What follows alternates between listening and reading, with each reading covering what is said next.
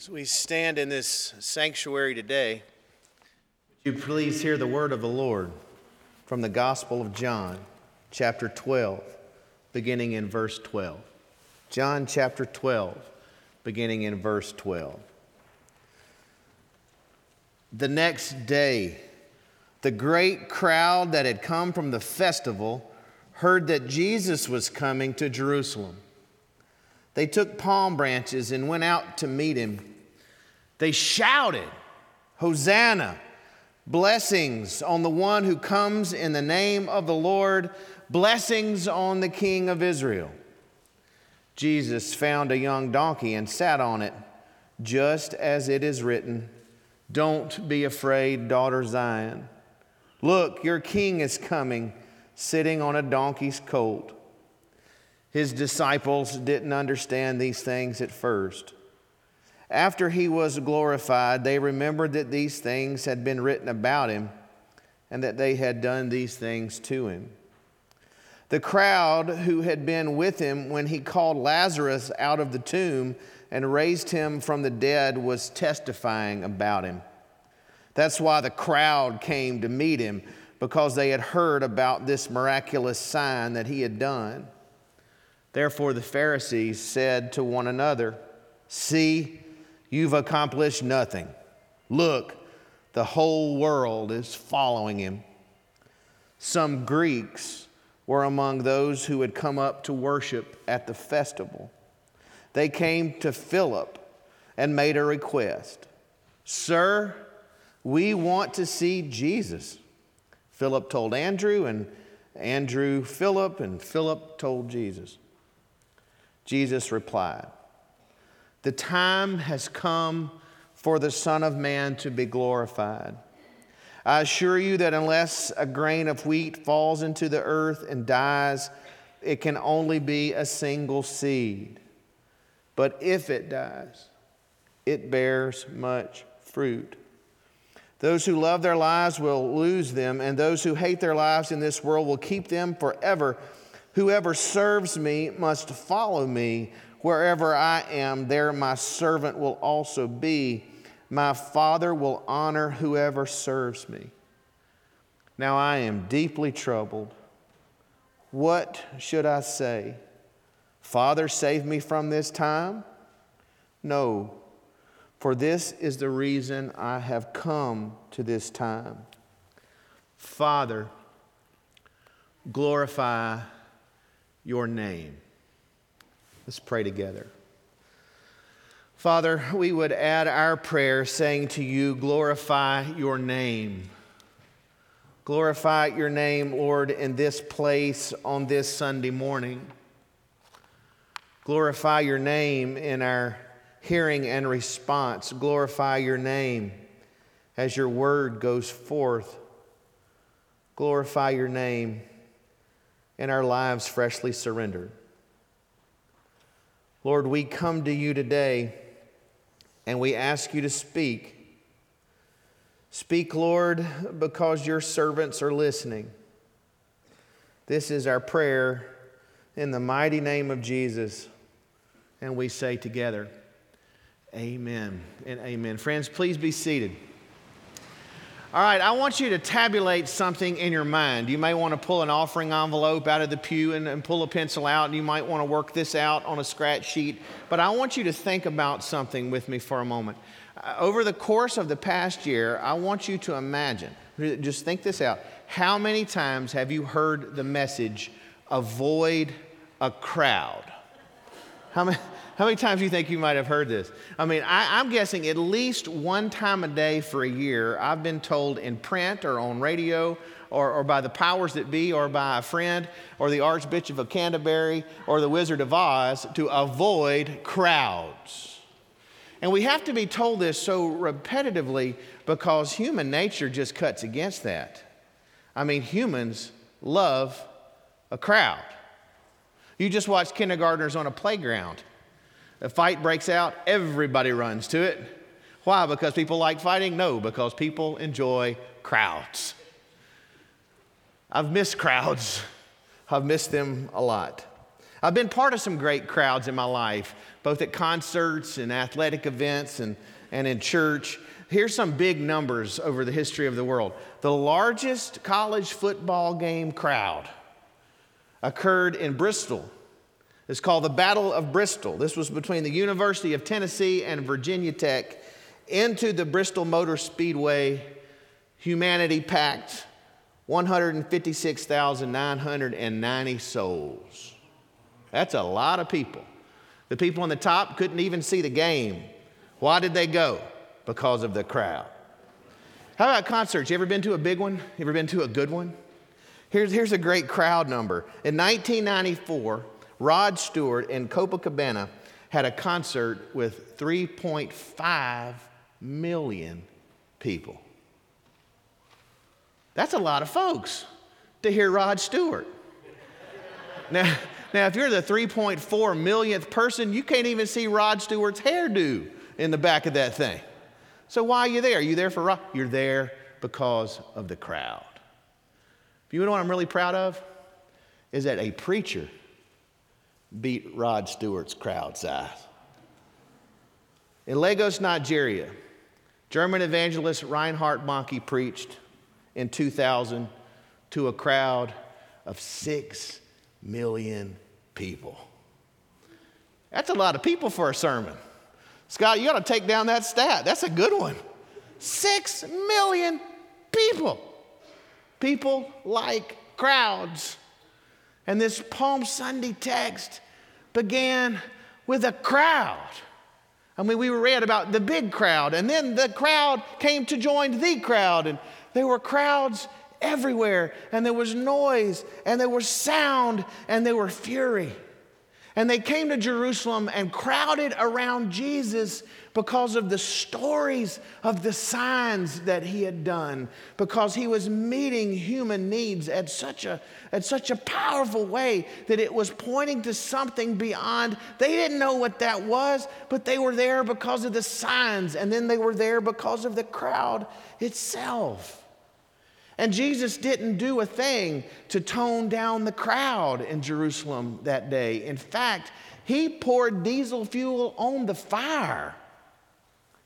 It was like he gathered the apostles around and had a staff meeting and said, okay, friends, this week I got a sermon coming up, and it's going to involve a donkey. It's going to be theatrical. We're going to make a big point. We're going to make a big splash in the midst of the crowd. And Jesus dramatized a message about the hope that Israel had beating in their breast. But on that day, even the disciples didn't get the significance of the signs. What a crowd it was. So much sound. So much fury. Jesus wasn't opposed to a crowd. It's obvious he ginned this one up even further. But he knew what a crowd was. And he knew that a crowd could be fickle, and in fact, this crowd would prove fickle. There's a great story in Acts chapter 14. It runs from 13 to 20. It's a story of Paul and Barnabas.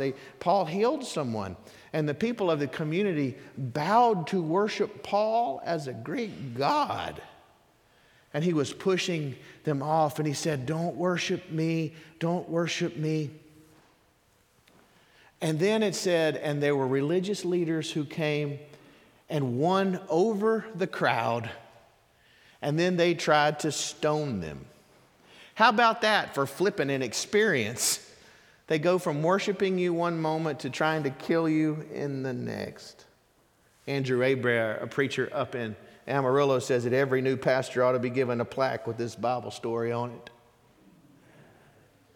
Crowd. It's powerful. Fickle. Crowd.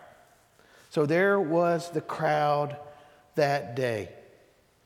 And they were there as somewhat like consumers trying to find the fountain of felt needs and the meeting of those needs.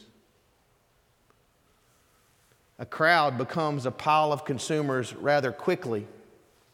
At the Battle of Bristol, 545,500 cans of beer were consumed. That's 7 million ounces. And each time the debit card was swiped. That's a figure. Well, here was a crowd, each with needs, each with wants, each with desires. Here was a crowd missing the significance of the sign. So on this Palm Sunday, in the midst of a modest crowd, responsibly spread out, we need to ask ourselves, am I content to be a consumer in the crowd? Or will I press further? Because out of the crowd came some people. Out of the crowd, there were some men that stepped closer. You had these Greeks that wanted to see Jesus. It said they came with this request, "Sir, we want to see Christ. We want to see Jesus." And Philip told Andrew, and Alan and Philip and Andrew and all these people told each other, and then they told Jesus that there are these Greeks here that want to see you. And it was in this moment, as the world was coming to Christ, not in a crowd, but in men, that Jesus gathered them about and began to point out the significance of the signs. And it went from sound and fury to seed and service. Jesus began to talk in odd ways that became clear. He said, unless a seed falls into the ground and dies, it remains a lone seed. But if it dies, it brings forth a harvest. Many of you knew Mr. Othel Neely. I loved Mr. Neely. He was an interesting and fun guy. The first meeting I ever attended in this church as pastor was a meeting of the foundation. And I went into the meeting and I pulled a chair back, and Mr. Neely's cowboy hat was in that chair. And he just looked at me in that hat and kind of at the seat next to the hat. So I sat next to Mr. Neely's cowboy hat. I called a friend after that meeting. I said, I'm really in Texas now. I've been to a meeting about money, and I sat next to a Stetson. And Mr. Neely was kind to me. For over 20 years, he was the executive vice president of the Texas Seed Association. You'd go into his office, it was a shrine to Texas A&M. I mean, it was just Aggie everything in there, except for this grand poster that he had framed of a farmer in a field among a harvest, and underneath that picture were the words, "First, the seed." First, the seed. When Jesus began to intentionally slow things down and give the significance of the signs, he was saying, first, the seed. And he was talking about himself. James McClendon said, the Christian church in all its manifold variety is the realization of the glad news of Easter. Jesus, before Good Friday, before Easter Sunday, was giving them the picture of the glad news that would define their whole life and community. He was saying, first the seed, and then the transformed, abundant life. One of the men who was there hearing all this that day would later write in 1 Peter chapter 3 these words beginning in verse 18. Christ himself suffered on account of sins once for all, the righteous one on behalf of the unrighteous. He did this in order to bring you into the presence of God. Christ was put to death as a human, but made alive by the Spirit, and it was by the Spirit that he went to preach to the spirits in prison. In the past, these spirits were disobedient when God patiently waited during the time of Noah. Noah built an ark in which a few, that is 8 lives, were rescued through water. Baptism is like that.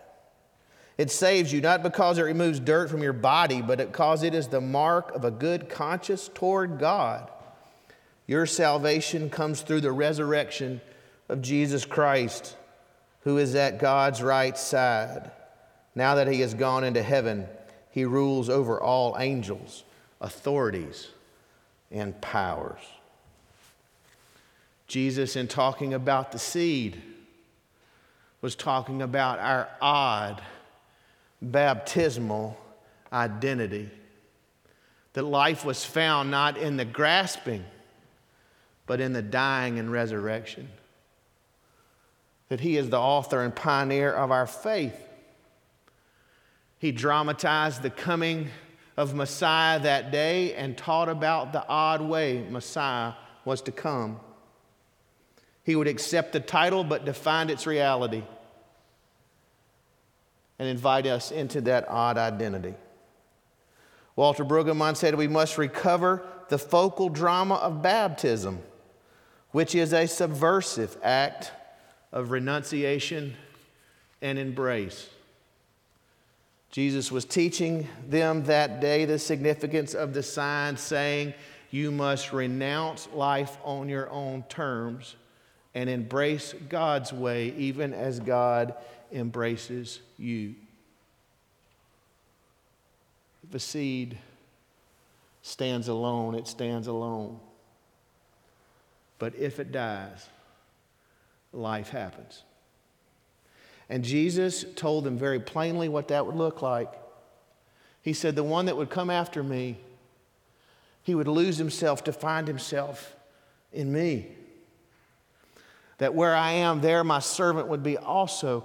He said, the one that would come after me would serve, would abide, and that this is the life that God would offer.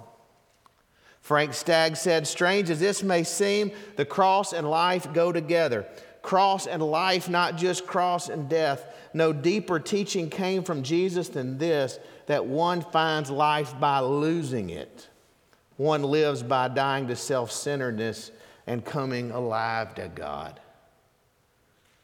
Jesus pointed them to the seed and the service that came from the new life that was to be found in him. And he did all of this before the first trial, before the first sweat drop of blood, before the announcement of the angels, before the discovery of the empty tomb. He told us what would happen before it happened. And looking back, the disciples said, yes, he was right. Yes, he was right. Where can we go? For he has the word of life. Friends, the seed that is Christ brings life on this earth. It did then and it does now. It brings odd life born of his life. John began his gospel, in him was life. He possesses it.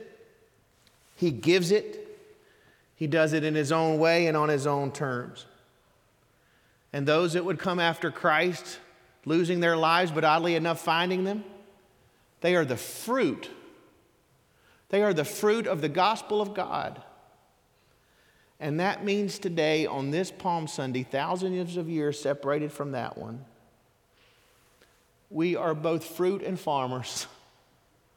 We receive life, and we're invited into his great mission to offer it. That's who he is, and that's what he's called us to be. The resurrection of Jesus Christ from death is at the center of all Christian life and morality. It provides the ground. It provides the outlook. It gives a new dynamism for the followers of the way of Jesus. First, the seed, and then the life. Peter, having told his followers these things, he told them what time it was. He said, now is the time. He said, beginning in verse 7 of chapter 4, same book, the end of everything has come. Therefore, be self-controlled and clear-headed so you can pray. Above all, show sincere love to each other, because love brings about the forgiveness of many sins. Open your homes to each other without complaining, and serve each other according to the gift each person has received, as good managers of God's diverse gifts. Whoever speaks should do so as those who speak God's word. Whoever serves should do so with the strength that God furnishes. Do this so that in everything God may be honored through Jesus Christ. To him be honor and power forever and ever. Amen. Peter said Jesus suffered in order to bring us to God. He said we serve so that God may be glorified through Christ Jesus. He got it. Looking back, he got it. And he clearly proclaimed it so that we could get it as well. And so on the table, the decision for us is the question, am I content to be a religious consumer in a crowd?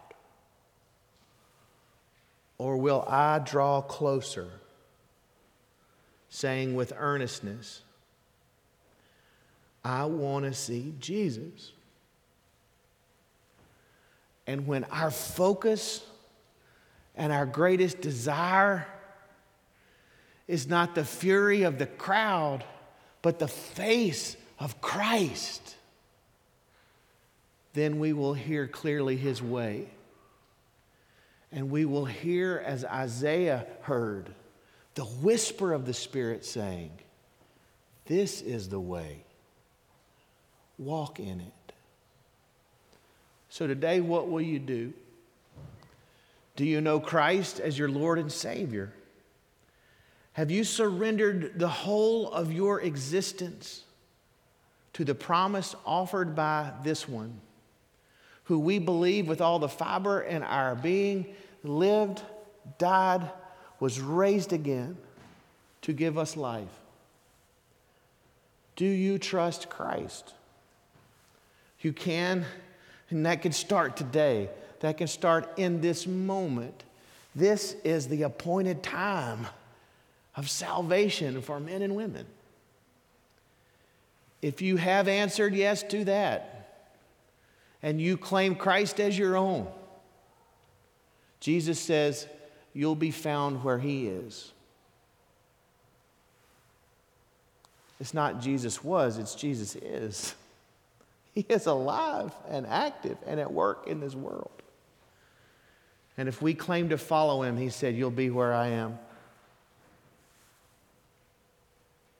You'll be there. Do you plan on this week being where Christ is? Or would you rather be the CEO of your own calendar?